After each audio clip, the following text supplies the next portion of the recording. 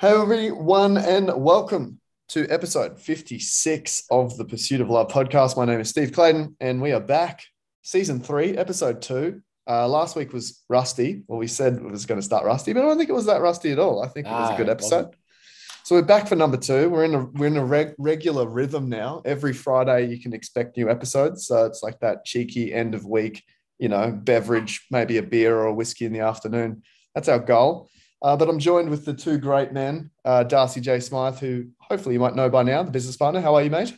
Good, mate. Good to be back. Good I to feel be like back. last week went well. You're It went right. great. Like, yeah, we were wanting it to be a bit more rusty, perhaps, than it even was. Yeah. We were looking for that antique rust, but it was polished and slick.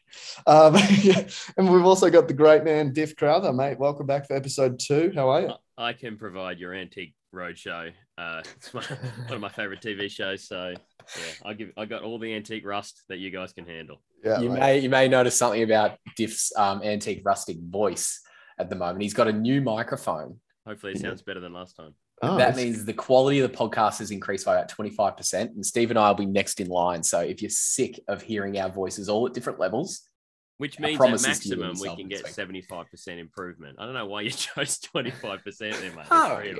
Well, that's for me that for you to find out, I guess. Well, that actually works. That does work because it's not just going to be us three on every episode. We have some guests in mind. We have some guests in mind. We want to have a chat with some of those bright minds, like in the previous seasons. But yeah, this. But can we be honest about the guests, Steve? The whole guest thing. Yeah, and the honesty thing comes with the guests is we're going to have some guests on from time to time. Underneath the surface of that is actually, we used to have a guest every single week, and we just got tired of having to find the guest every time. It would have been so much better if the promise we made was sometimes we'll have a guest, sometimes we won't. Yeah, I think that's the goal. I think it's you get what that's you get. Freedom. You get what you get, and you don't get upset. That's my line, man. They say it to each other now. That's While good. They're upset. I mean, they're bawling and they're repeating it to themselves. Don't get upset. It doesn't work. Oh man, but it's been a wild couple of weeks in business, hasn't it, lads? It's been such a good month, but it's been wild, and it feels like everyone's feeling the same way. That January was just this crazy, rolling the ball uphill, but feels like we're up to the top of the hill now, and it's starting to roll down the other side, and it's but that's exciting. Hasn't that been the theme of the last 18 months? It's like, wow, this is wild. Yeah, but it kind of feels like we're getting around the corner or something now, and you're never around the corner. It never ends. Yeah, that's true. That's true. Always new corners. Corners aren't necessarily bad things. You get a new view when you go around a corner. That's true. Yeah, it's true. Different perspective. A new view of the hill you've now got to climb. Righto, Sisyphus. Jeez, listen to you. Actually, what was the name of that guy? Was that the guy who was rolling that rock up the hill the whole time? Rolling the rock up the hill and always falling down again. Classic Sisyphus going on over here. Oh, just another rock, just another hill. That's not you at all, Darcy. Another day, another dollar, another rock, another hill. Yeah, that's not you at all. That's by me. The way. I'm actually Sisyphus, not you. Well, we've had some good feedback on the last sode that people enjoyed the whole discussion around new things, because I think, heck, we've all had to do a lot of new things.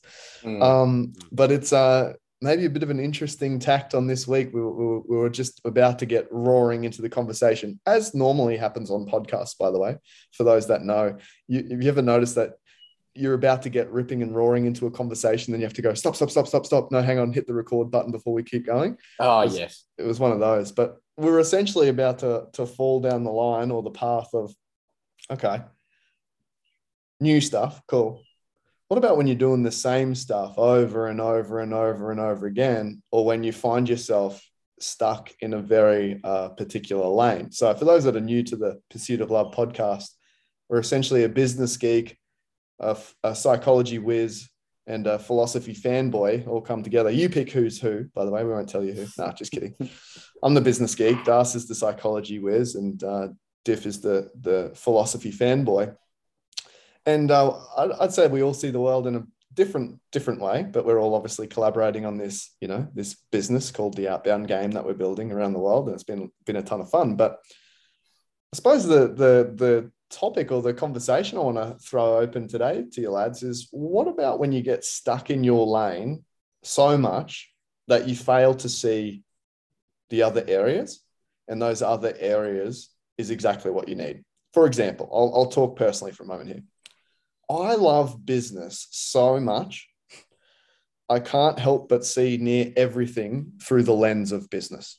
And I would argue, Diff, you love philosophy so much, you can't help but see everything through the lens of philosophy. And Dar, same with you, you know, you love psychology so much that you see everything through the lens of psychology. Yeah. But what if that's damaging? What if being so stuck in your lane, so stuck in your niche, so stuck in your craft is actually taking you away from the pursuit of love, the thing that really lights you up? Because I think maybe this is why people are enjoying these chats as well. It's interesting to see something from a different perspective. I think everyone enjoys that, whether you've had a conversation with a friend or a mentor or whatever it may be, and they just see it from a different angle. And you're like, yeah, I didn't see it that way. The world is different to my algorithm of my newsfeed that just spits back at me all my own beliefs. Yeah, and that's why it's not a what if, Steve. I mean, I don't think there's any what if about it. It's absolutely accurate to say that getting stuck in one way of looking at things, one way of experiencing the world is going to be problematic. There's no doubt about it. Yeah. Define problematic there, Diff. He come in a variety of different ways, I suppose, but the very fact, you know, that you just shifted from saying, oh, other people's perspectives, we started talking about perspectives, right? So one of the problematic things that could be thrown up is that we really struggle to relate well to other people. You know, we are subjective. We can't help it. We're subjects, which means we see everything subjectively. Now, that I am not a believer in subjectivism, which means that there is no kind of objective reality, objective truth, whatever. However, you can't escape the fact that we're subjects, and therefore we see the world through our own lens, through our own kind of frame of reference. Everything that we see is colored from our perspective. If you get locked into only seeing things one way, one of the problems, and I think there's a lot, but one of the problems is that everybody else's perspective becomes untenable, not even worth considering, actually really confusing. And then you can't really relate to them very well because no one really makes sense. No one can kind of fit into this very small, narrow world that you've created. Give us an example, Diff, of how that would play out in real life for someone. Yeah, sure. Okay. So, well, let's use the three of us, right? For example, if let's say Steve is so one-eyed on business, everything is about business, and he's not got room in his life for anything else, and not just philosophy or psychology, but, you know, faith, religion, even, I guess you could say ethics, you know, so even everything else, it's like you've got a pile of different ways of thinking about the world or a series of lenses, and the one at the front, everything else gets seen through the one at the front. You know, if you've got 5 lenses in a row, you've got philosophy, psychology, family, faith, and then business is at the front. That was probably 6. I wasn't counting. Everything gets seen through the lens of business first. I tell you what, if you see your family through the lens of business first, there's going to be some problems because business is about transactions. Right? It doesn't mean that transactional thinking doesn't occur in families. It does. But you've got to be able to go beyond transactional thinking, because love is not just about transaction. It's about sacrifice. And there are plenty of times in a relationship where you're going to give and you're not going to get in return, certainly not in the immediate. And that is not only okay, but it's what's required of you. You do that in business too much and you're out of business. Yeah, same. I suppose same with if you see the entire world through the lens of family, and then you go start a business and you try and make friends with all your buyers, and you know. Absolutely. And you can't have a real conversation with them. You're giving out all this credit, and then you're out of business. Right? Yes. Yep. That's good. Well, then I like that. I picked up a couple of things on that. One, the order of things is important. And depending on how you stack the order of things, you're going to get a very different cake, right? If you got a recipe, you've got all the same ingredients. you put those order of ingredients in a different format, you're going to get a very different cake, right? You start with the icing and that's first, and then you put that on the bottom, and then you chuck a bit of flour on. Like, that's weird versus actually following a method. Is that what we're all trying to figure out? What is the appropriate order of things? Because it seems like that's where, in our consulting business, right? That's where people get stuck, is they've put in something ahead of something else inappropriately, or in too much, or in too big an amount. And all of a sudden, honey, why aren't you ever home? It's like, well, I'm at work all the time. That's the order of things. I'm putting my workplace ahead of my family. Is that really what we're getting at then? Is it not so much that it's a perspective thing, but rather the order of things? Well, it comes back. We talked about it a little bit last week, the auto-amorous concept, the ordering of loves. I think what we're talking about now is saying how we see the world. So we probably all have a primary lens that we see the world through, almost either by default or it's the person that we've become over time. Yeah, and it's unconscious in a way. Oh yeah, well, I mean, it would be unless you've done a lot of introspective thinking through this and trying to understand yourself. It would be because you see through it. That's the whole point of it. It's see-through, right? It's not visibly there to you until something happens in your life and someone has to point it out to you, and you have a moment of crisis where you're forced to look at yourself. It doesn't have to be a moment of crisis, but it often is a moment of crisis. Yeah, it's way more exciting for the viewers if it is a moment of crisis. Go on. When the house is on fire and everyone's freaking out. Yeah. So maybe rather than order, because I think maybe that's a little bit different. Maybe this is about coherence. This is about these, again, let's just take these three fields that we're talking about: business, psychology, philosophy.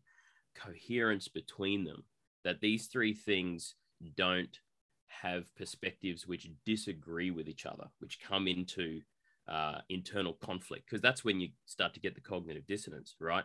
You believe one thing 1 second and you operate out of that, and then you go down the road and all of a sudden you're operating out of a different kind of process of thinking, which means that you're building within yourself internal incoherence or cognitive dissonance, if not kind of, soul dissonance, something internal within you, which is kind of starting to become fragmented because there is not a holistic way of doing life which is consistent across all spheres.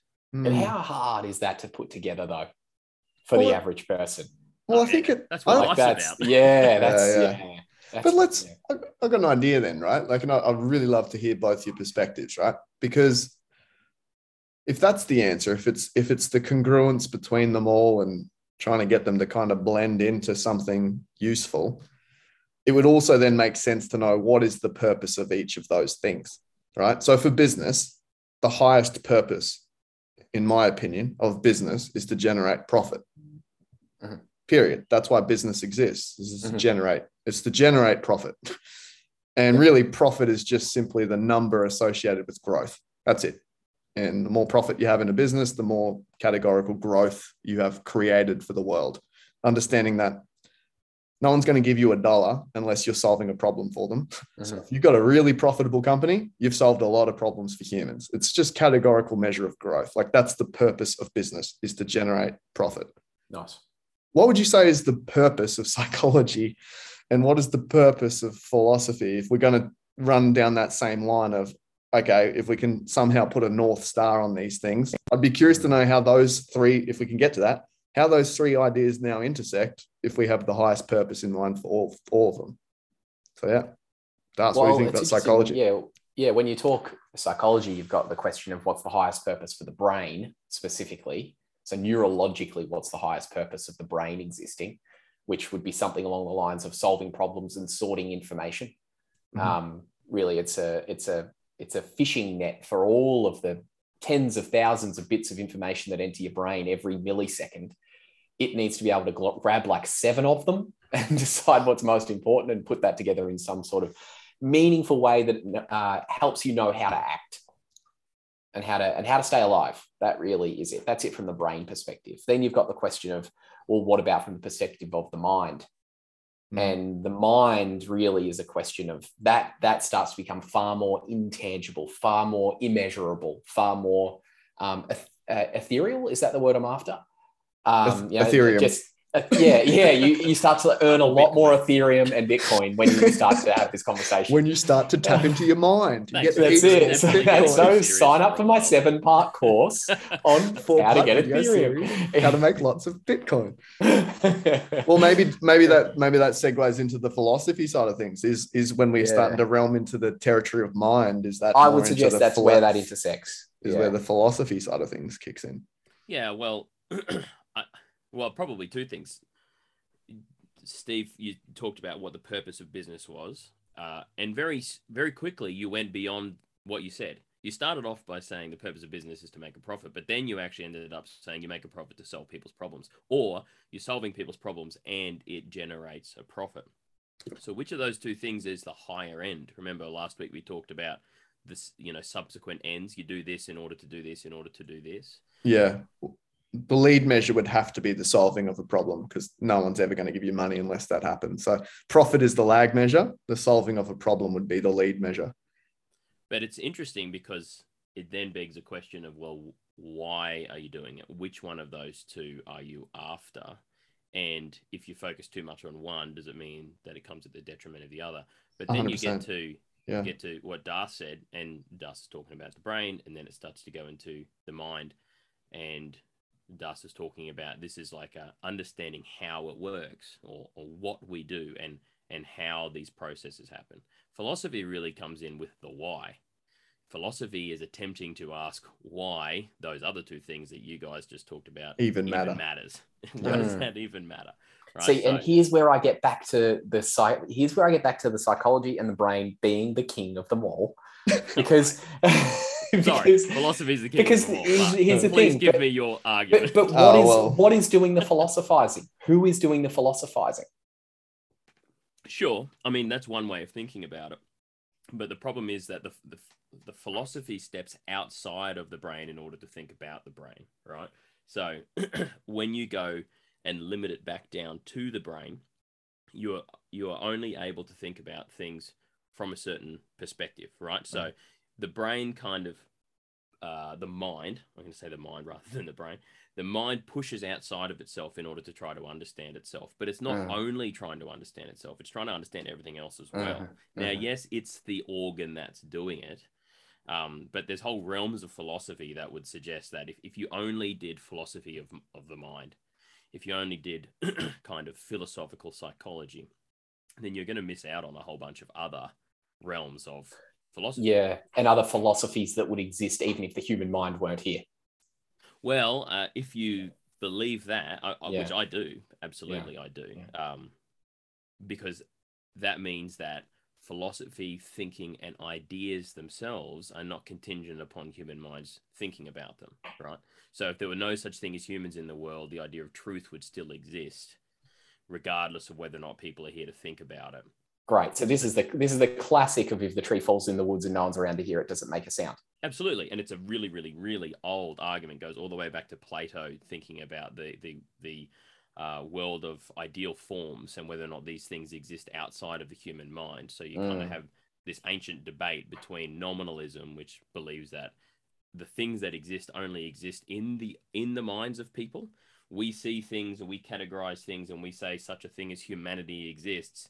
But if there were no humans around, there would be no such thing as humanity. And actually, humanity is just a word that we have created in our own mind in order to make sense of the world. In other words, there is no sense in the world. What humans do is try to make sense of a senseless world by grouping things together and giving them names. And then the opposite side of that is realism, which goes back to Platonic realism, and then Aristotle kind of changed it a little bit as well and said, no, these things actually exist.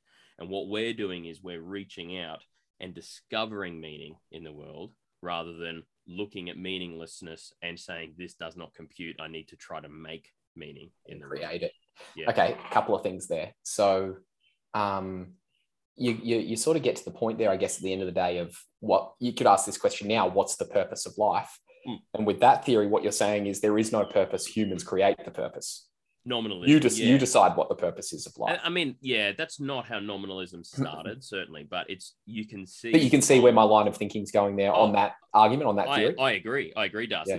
It's exactly an argument I've made many times, which is nominalism led to basically over the course of 500-600 years, postmodernism exactly where we are today. You know, and only ramping up. Yeah, you know what? I actually don't think it is ramping up anymore. Okay. I think we've seen the heyday of postmodernism because. Okay. Just put some definition on. Put some definition give me on postmodernism. Because I hear Jordan Peterson say that word a lot, and I always nod my head like with intelligence when he says, "Oh yes, but the postmodernists." But what does it actually mean? It's a pretty broad terminology, so maybe I shouldn't use it either. But what I will say is that the reinterest, the reinvigoration of people's interest in spirituality has probably meant that it's not postmodernism that we're past. It's a kind of scientific deconstructionism that we're past. And actually postmodernism is one of the things that's helped us to rediscover. So scientific deconstructionism, reductionism, that's the kind of nominalist thing. That's the thing that says there's nothing out there. It's just, we're just atoms. And the atoms in our brain try to make sense of the atoms that are out there, and that's all there is. Postmodernism is almost the trying to recapture the fact that there's meaning out there in the world, but still saying, well, we're kind of the ones that make it. And that's where you have a lot of spiritual but not religious people these days, right? They don't subscribe to a particular way of making sense of the world because they don't like the idea that someone else would tell them what the order and meaning of the world is, but they do believe that they have the capacity to make it for themselves. It's existentialism, really. So yeah, I suppose in a sense I could get behind existentialism is only growing, Steve, but it's interesting what, the patterns of the world and how a loss of meaning then kind of means that some people will return to try to discover meaning. In a variety of different ways. Do you go ahead, Diff, actually? Go ahead. Well, I was just going to say, and this gets right back to Steve's question a while ago, because I didn't quite get there. What's the purpose of philosophy? Well, philosophy comes from philosophos, the love of wisdom. So why do we philosophize? Because we want to understand, right? And so wisdom is the end of philosophy. And that's, I don't think there's many other higher pursuits. No. So I can understand, and I respect. And I don't think anyone wants to throw that out when you define it that way. I think sometimes people would view philosophy as like some, woo-woo, you sit in a library and read about old people and how they think. But really, if you define philosophy as the pursuit of wisdom, I don't think anyone's throwing that out. Like, that's attractive to anyone. Like, do you want to be a fool or do you want to be wise? And we all know what it feels like to be a fool, and we all know what it feels like to be wise, and no one's electing to be a fool. And we're philosophers by default. So anyone that says they don't like philosophy, well, it's a philosophical statement, so you can't escape it making sense. It's just like not saying I don't like psychology. I mean, you can put a psychological lens on that and say, well, let's talk about why you've said that, right? Yeah. Well, if someone can say I don't like business, it's like, all right, you're trying to sell me that idea. You're in business. Absolutely. Yeah. And you cannot, I was going to say before, you cannot conduct business philosophically, so like away from philosophy. Every time you make a decision, there is, even if it's, and it most of the time is, a subconscious, unconscious, tacit assumptions going on in the background of your mind, which are philosophical, which come from philosophical that's so true, isn't it? Hold. That's so true, because you even think about the biggest companies in the world these days, right? And they it appears like they're trying to separate themselves from any other worldview, pander to somewhere in the middle. But really what they're doing is just pandering to whatever the loudest mass market is saying right now. And then they prescribe to that, right? So whatever it may be. So it's interesting to say, like, you can't separate. Maybe it's impossible to separate business and philosophy, because, as soon as you say, what's the purpose of your business or why do you do what you do, you're straight into philosophy territory. Am I right in saying that?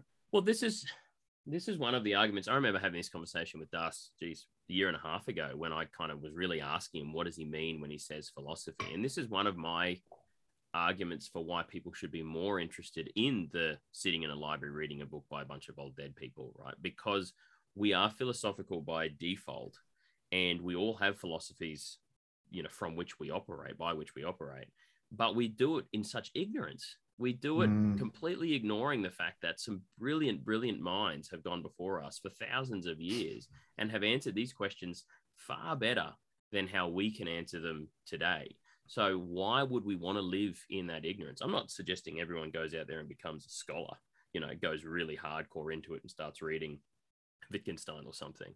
But getting a general idea of some of the really, really big ideas throughout history certainly helps you to be able to get that coherence, get that internal coherence. Because what I was talking about before, nominalism versus realism, people walk around as if they believe in realism all the time, completely operating in the sphere of things are real. There are real things out there. Values are objective. You can't do anything about that. And then they will flip just in an instant to being nominalists. So they live these little nominalist kind of splurges of activity, a little spurt of activity because I want to be a nominalist right now. And that's just building that internal, example again, Diff. What's that? Example again? What would you say? Anyone. The easiest example is anyone that says that there's no objective truth. The question is that true? Is that objectively true? Right. So if you believe passionately in other people's freedom of speech, freedom of expression, and then someone says something that cuts across something else that you believe, you've flipped from being basically in the realist camp, something really exists tangibly, like the freedom of expression is an actual, real, tangible value that exists independent of whether or not I want to believe in it or not. And then someone says something you don't like, and you say, well, not that. Right. And people do that all the time. Like, you can say whatever you want, but you can't say these 10 things that I've written in my own personal 10 commandments because I am the God of my own world. Right. So we flip all the time between being realists and nominalists.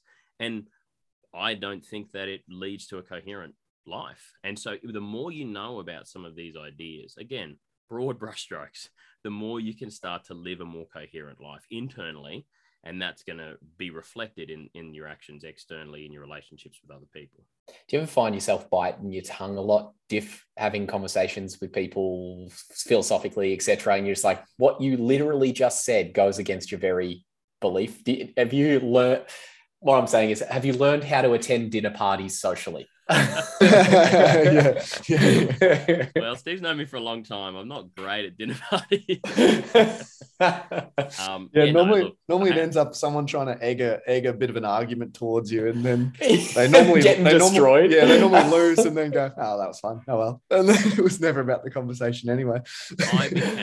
Look, honestly, when I was younger, when I was in my early 20s, I was pretty militantly argumentative. Same. So a lot too.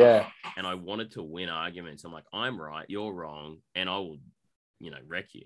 I'm not really. I don't really want to do that. I don't really want to be that person anymore because I don't think and the reason is doesn't work. It doesn't work. Just make people hate you. What's the point? And now you've lost your ability to be able to help them or to give them at least some of your experience and your own. Yeah, because it was never about helping them. It was about you looking good. Never about the truth. Yeah. And this is why I love business, because it's so damn practical. Go take that strategy in the business world and you'll make no money. And then you'll realize, it's a pretty losing strategy, right? Yeah. Like, make the conversation about the other person. You essentially become a mirror for them. And you see growth, it's, I think it'd be interesting that there should be like a philosophy battle where you have to apply it in the commercial world. And if it makes no money, you realize like, okay, it's probably not helping a lot of people. How about this? This is probably where they all wind up. Business is the playground where you implement philosophies and psychology lets you know whether they're working or not. Yeah. That's pretty much where it all winds up. Okay. Yeah. Diff, You've mentioned, to make this super practical, I remember you helped me understand something that brought philosophy to life, and it brought it to within my hands that I could work with, and I could look at the way I was living life and actually be able to almost hold my glitches in my hand and go, this is a bug, that's a glitch, that's not adding up with that, that input doesn't equal that output. And you guys have spoken about it before, but I can't remember what it was. It's like your origin story, your ending story, or what is that again? I completely forgotten it. Yeah, Steve and I have got a little bit different versions of it, but I'll go with Steve first. Mine was like, origin, meaning, morality, and then destiny. And so you got the origin and the destiny as the bookends. And then what do you make it all mean? So origin, of course, being where did this all come from? Where did this all come from? Destiny being where does this all go? Where does this all end up? Meaning is essentially, well, what do you make? What does this all mean? What's the meaning behind that? And then morality to me is, well, then how do you choose to live within those two bookends? And when there's congruence on all four, in my experience, I feel peace and happiness and all the virtues. When there's incongruence between those things, I experience suffering. Okay, so an example of that you might see in the real world is someone saying, "Well, none of this means anything at all. That's the origin. It came from nowhere. It's going nowhere. None of this means anything." Is my morality? Yes. And then you're like, "Okay, we'll go shoot that person in the head." Then they're like, "No." Yeah. Okay, so it doesn't mean anything. Then what's the point? And they're like, "Oh, I don't." And then totally, it's like I'll give you a really taboo one. It's a brash one, but yeah, you can choose whether or not to edit it out or not. Yeah, go for it. It's interesting. You got to. I mean, of course, worth the conversation. You got to push it to its extremes to dig out the bugs. That's what I mean. Like totally. if I'd have said just then, "Oh, we'll go throw that pile of sand at someone," then it would have been like, "Oh, I could do that. I could throw the pile of sand." But if you what's that thing? As soon as you bring in Hitler into an argument, you already lost it. But I feel like we can go there if we're going to use these examples. I'm about to bring incest into an argument. Okay, all right, go ahead. Well, listen, I mean, here's the thing, right? What are the moral, ethical qualms that we have, problems that we have with incest? And I'm talking about, to paint it clearly, I'm talking about two consenting adults, let's say a brother and a sister, right? They're both into it. It's disgusting to talk about, I know, but they're both into it. They both want it. They're both consenting. What are the issues? Now, historically, some of the issues have been, well, this is going to create some problematic progeny, right? There's the potential for some serious genetic issues, to come as the issue of that relationship. Now that we live in the world of contraception and the world of abortion, it's a question that I ask sometimes, because this is one of those dissonance things, right? Where it's like, okay, but we believe X, Y, and Z about marriage, but there's still taboos. And I am not saying that there shouldn't be taboo. I believe whatever I believe about marriage and stuff. But my question is always, why do those taboos exist? What is it now, today, in 2022, that says to us, even then I was just like, oh, it's a bit gross to talk about or whatever. Why? Like, what is that? Now, I think that there are reasons for it, but if someone is to say that marriage is about, two consenting adults, and if you don't have to worry about the kid factor, which we clearly don't these days, I find it interesting that taboo still exists. I'm not saying it shouldn't. I'm just like, they're the kind of questions that get me. That's the philosophy of going, okay, then let's throw a real hard question right at the core of your being. Typically, most adults listening to this podcast would be repulsed by the idea.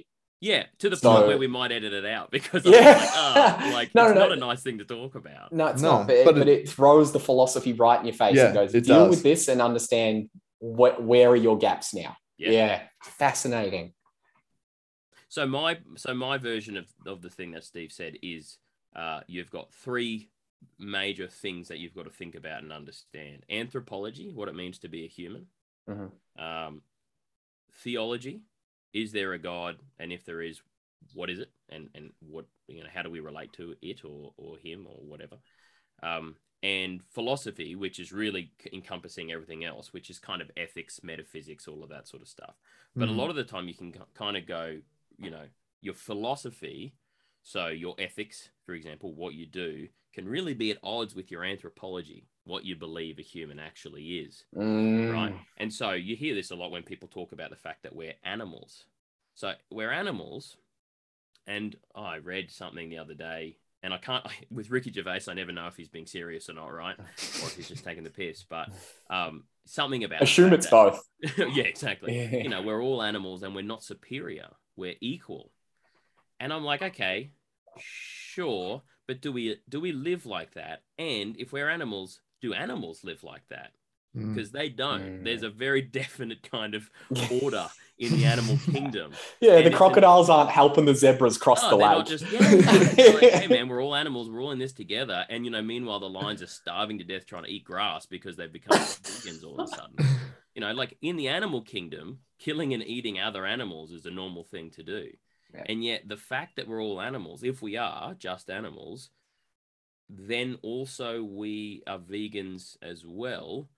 You can start to see there's some dissonance there. Now, of course, there's plenty of answers as to the fact that, well, we are animals, but we've evolved to a certain point that we don't need to, and so that we shouldn't, and all of that sort of stuff. I'm not saying there's not a discussion there, but if we're only animals, and only is a pretty important word there, if we're mere animals, then a lot of things that we do, and a lot of ways that we think, and a lot of things that we believe don't necessarily marry up to this reduced idea of what it means to be human. That's big. I don't think anyone. There goes my weekend. Yeah. See you. I don't think anyone listen. I can't say anyone. I think majority of the people have never, myself included, sat with a big question like that long enough to even figure out what the core of it is. Think about this. Take a business perspective, for example.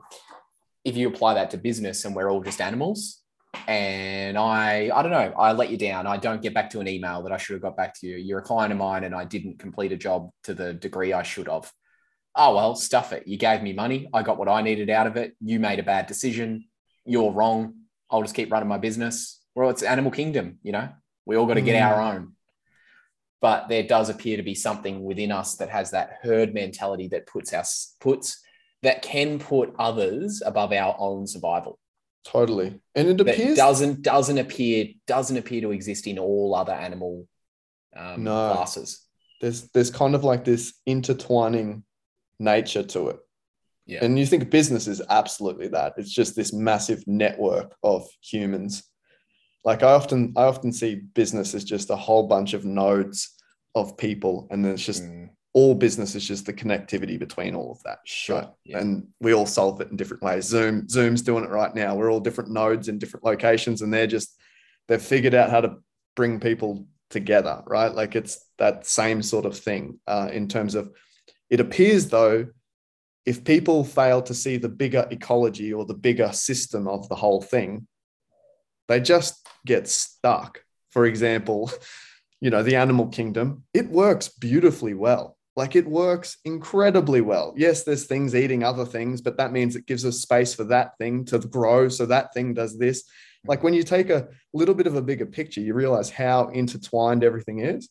What I've seen, you know, in the modern history, but even where I get myself into trouble is when you only see your little part in the world. You fail to see how you intersect and integrate with everything else. Yes. And Absolutely. I think so many people try and like isolate themselves, even with their own philosophies. And these are, like you said, these are my 10 commandments, but that doesn't integrate with my wife's 10 commandments. So now all of a sudden I've got suffering. Like it seems to be the less that you are the central point of this whole thing, and the more you're part of a broader ecology, the more things make sense. Yeah. Yep.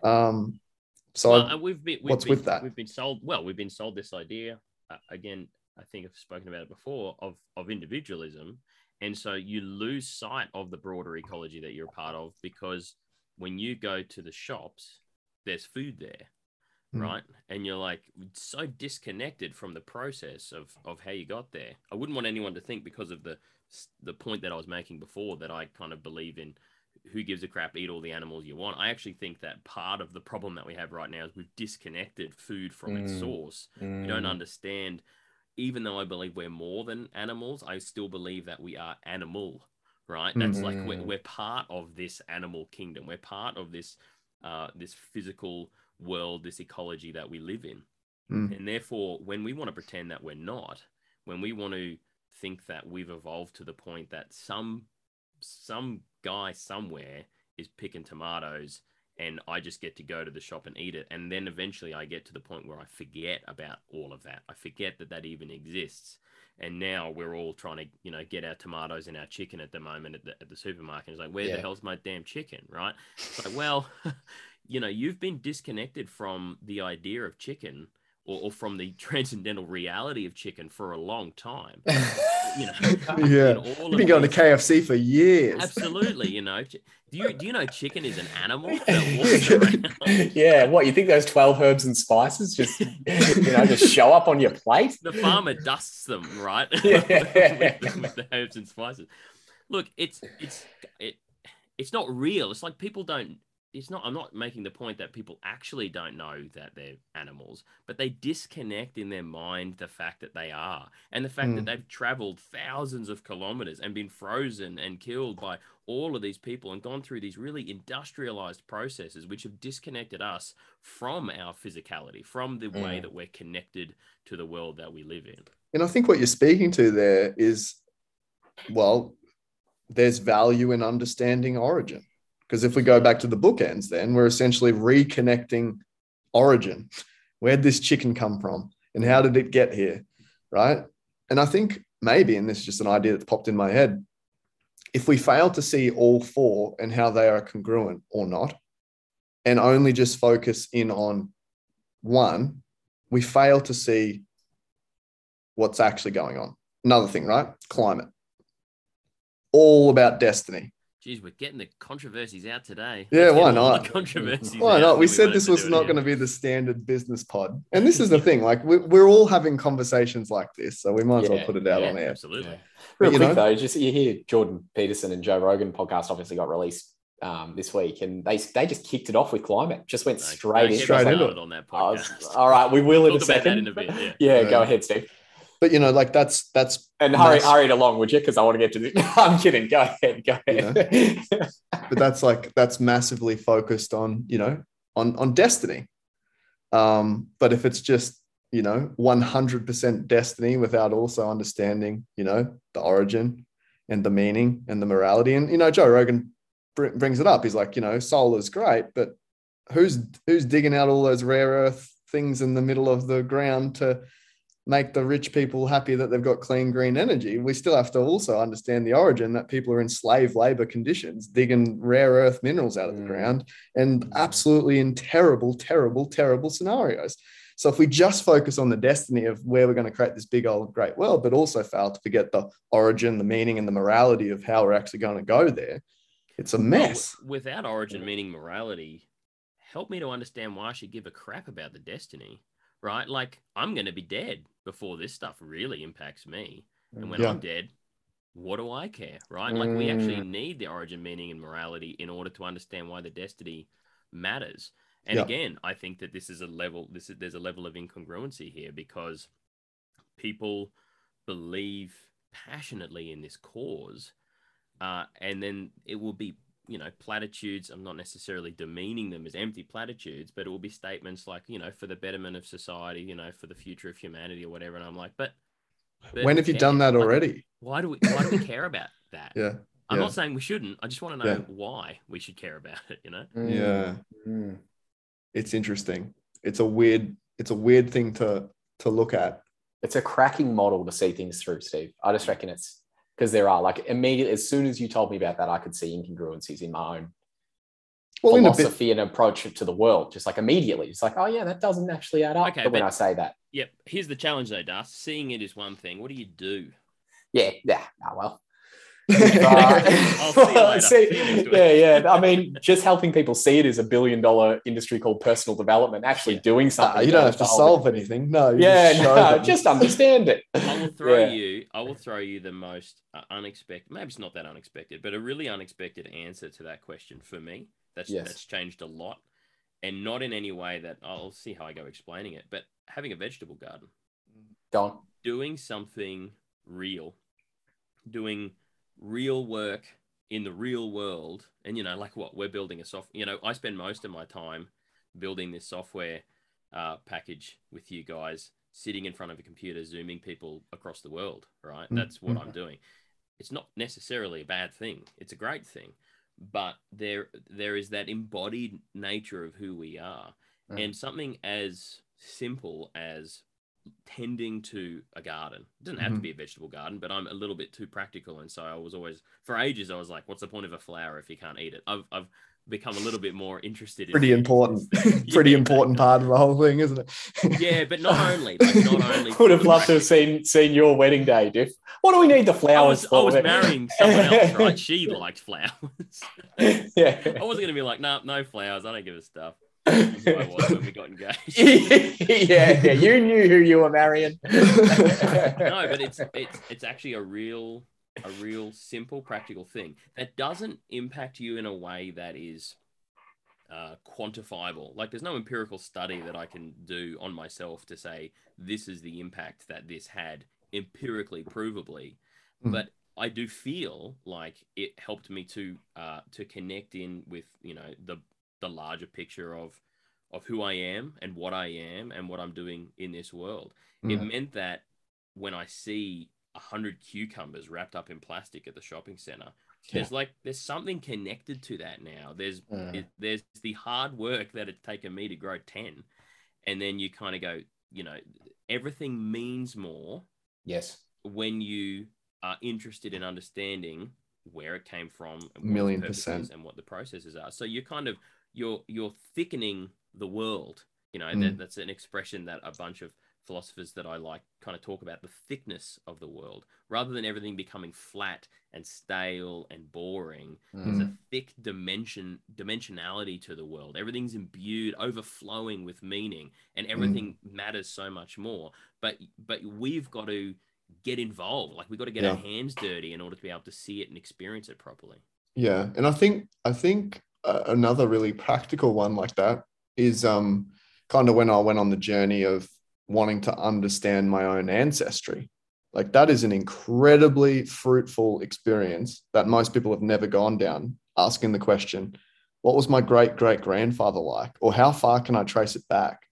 You know, when I went and visited, you know, Brandenburg and East Germany, and like go walking in the village of my 5th great-grandfather, Johann Dickfuss, you know, I was like, this is where he grew up. Like, and just even the when did he change his name, Steve? Like, was it when they started speaking English? And yeah, there was lots of, oh man, there's a whole story around that. But, you know, for a while there, Clayton was actually with a T, and then it was Clayton and all sorts of stuff. There's this weird sort of rich. But at some point in time, he's like, you know what, Dickface is not the name for me. No. It's Dickfuss.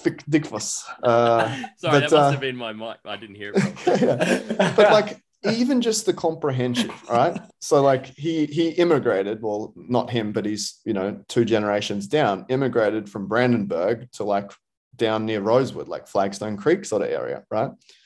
And just the comprehension of like, it takes a long time to fly from Brisbane to Germany, even in business class, right? But the fact that dude must be nice. Yeah, but the fact that dude picked up his family, not even knowing, jumped on a boat, circumnavigated halfway around the world to create a new life that they've never seen before. No internet, like literally just letters. The first family came, they sent a letter back saying, yep, good farming land. And that was enough for people to go, all right, let's pack up and go. Just the comprehension of that, when I've got a little small issue today, all of a sudden puts it into a context of meaning far bigger than if I was just in my own little world, you know? And so that's even just a massively practical thing that I encourage as many people as I can to trace back your ancestry. Go sit with, if you're lucky enough to still have your grandparents alive, sit down with them and ask them about stories.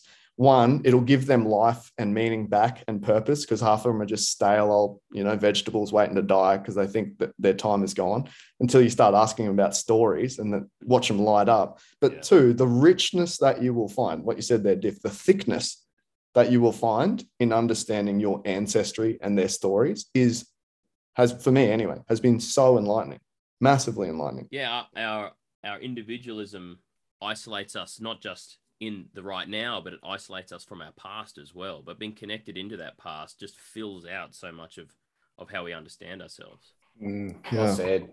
Now, final thing here before we wrap up. Let's say this.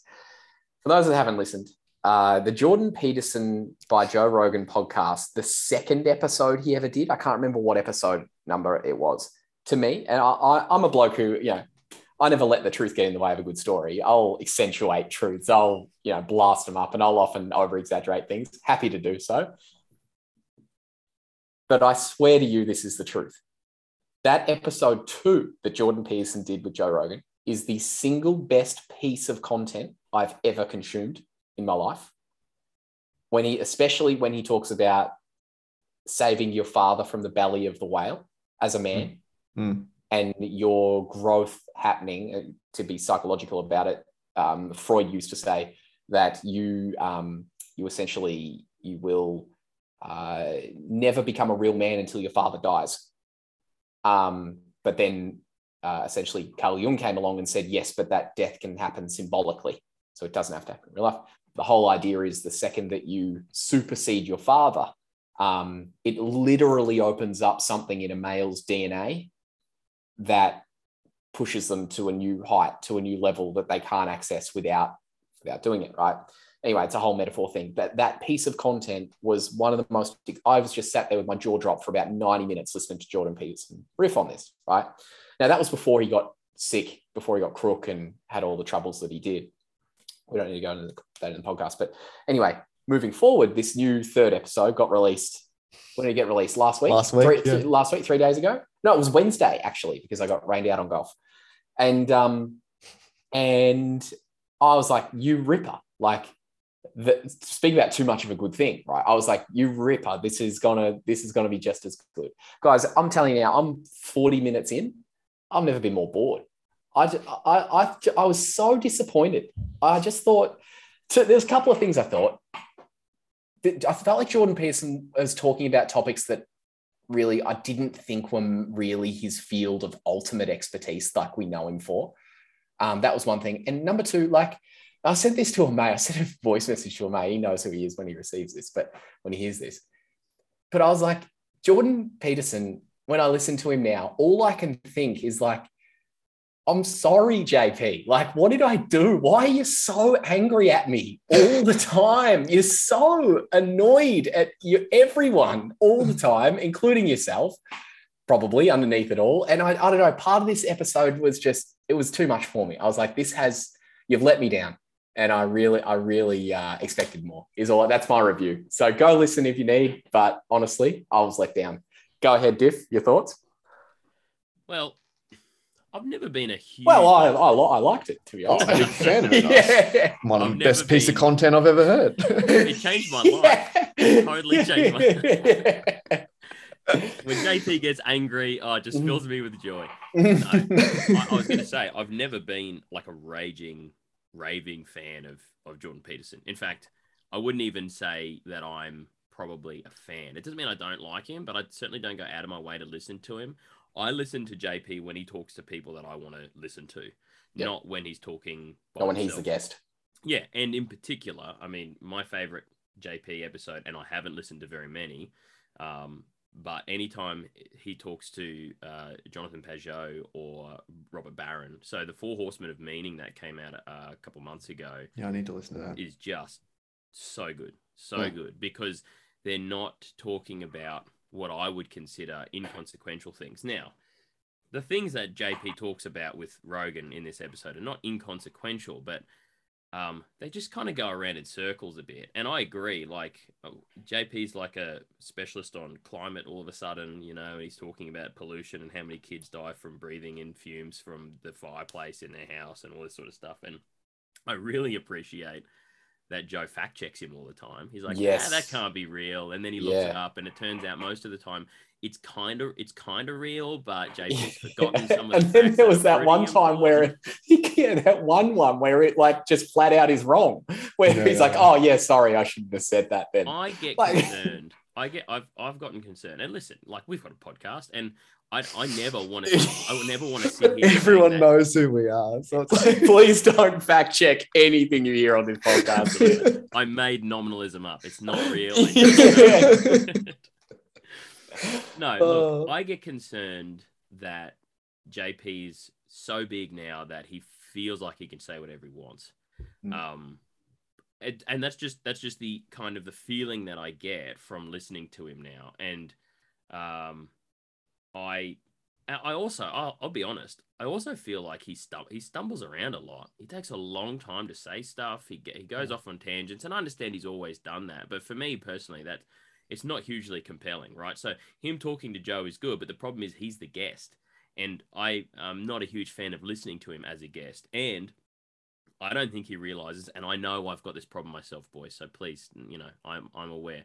I don't think he realizes how much he dominates conversations. You dominate conversation, Diff. Oh, really? I know it's a problem. I do my best to know it, far from. But even when he has guests on his own show, I'm like, dude, I'm here to listen to the other guy, right? Like we know what you think about stuff. So yeah, in short, I got more respect for Joe out of it, less respect for JP out of it. It wasn't great listening. There were parts of it that were pretty good. When he's in his wheelhouse, he's still great. Mate. When he's in clinical that whole psychology, maps of meaning story type stuff, I don't think there's any better. Yeah.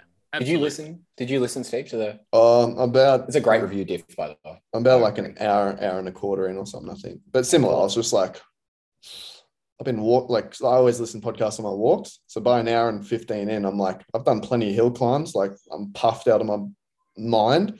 And normally I know it's a good podcast if I am not thinking about that at all while I'm doing it. But yeah, I was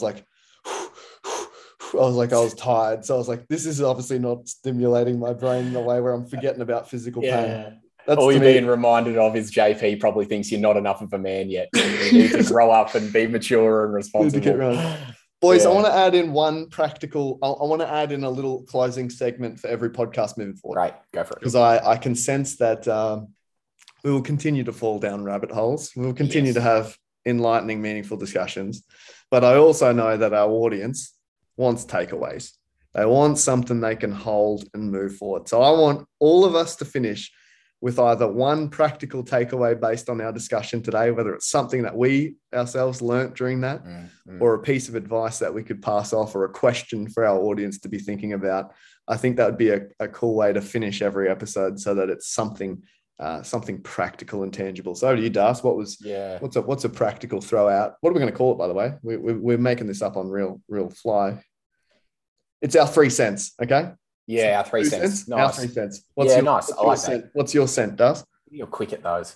For me, I can resonate with the connecting with the bigger story behind anything that you're doing. That the loneliness that can come with individualism is it's necessary sometimes. I think it's great to go internal. I love that. It's a ball in there. It's scary, but it's fun, right? You've got to do it from time to time, but you don't want to live there. That's not what it's about. So we go to the markets to do our shopping every Saturday morning, and the feeling there of like natural, organic, homegrown vegetables. You're buying chicken that was literally, came from the farm 2 kilometers away. Like it's real. And actually connecting with that more often. And just noticing that and questioning, where did this come from? What is the origin story of what I'm even eating right now? I think that's a form of mindfulness, which is always healthy, Yeah. So that's it for me. Connecting to the bigger picture of anything I'm doing right now, including the fact that I'm sitting here on a screen that someone literally created in a factory somewhere 2 years ago. They literally did it. Someone actually created this thing. Yeah. It's pretty cool. Yeah. Well said. That's your 1 cent, Das. What's your 1 cent, Diff?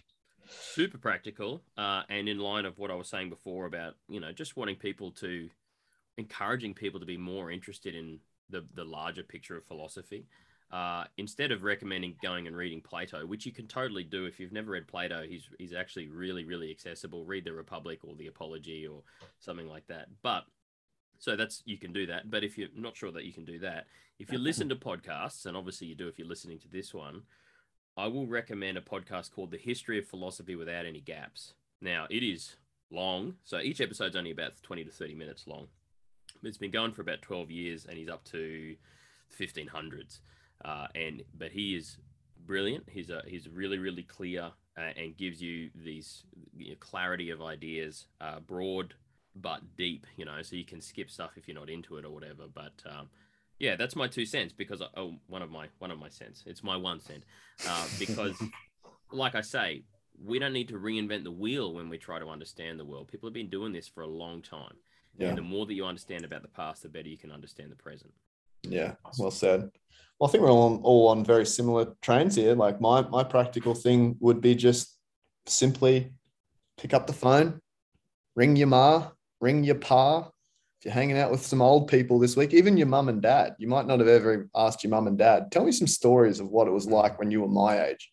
What did you have to deal with? Those stories are so rich, not only for the person that gets to share them, but what you will learn about yourself through that is insanely valuable. And it might bring a lot of meaning to the family. So that would be my practical cent. Very much origin-based, boys, today, wasn't it? Yeah, very. Yeah, love it. Love it. So thanks for tuning in to episode 56 of the Pursuit of Love podcast. This podcast is sponsored by The Outbound Game, which is the software company that us three lads are building around the world. If you want to check out more about that, feel free to head over to outbound.game to learn more. We're looking forward to bringing you another episode next Friday. And in the meantime, keep it real. Cheers. Cheers. Enjoy your Wordles this week, everyone. Enjoy.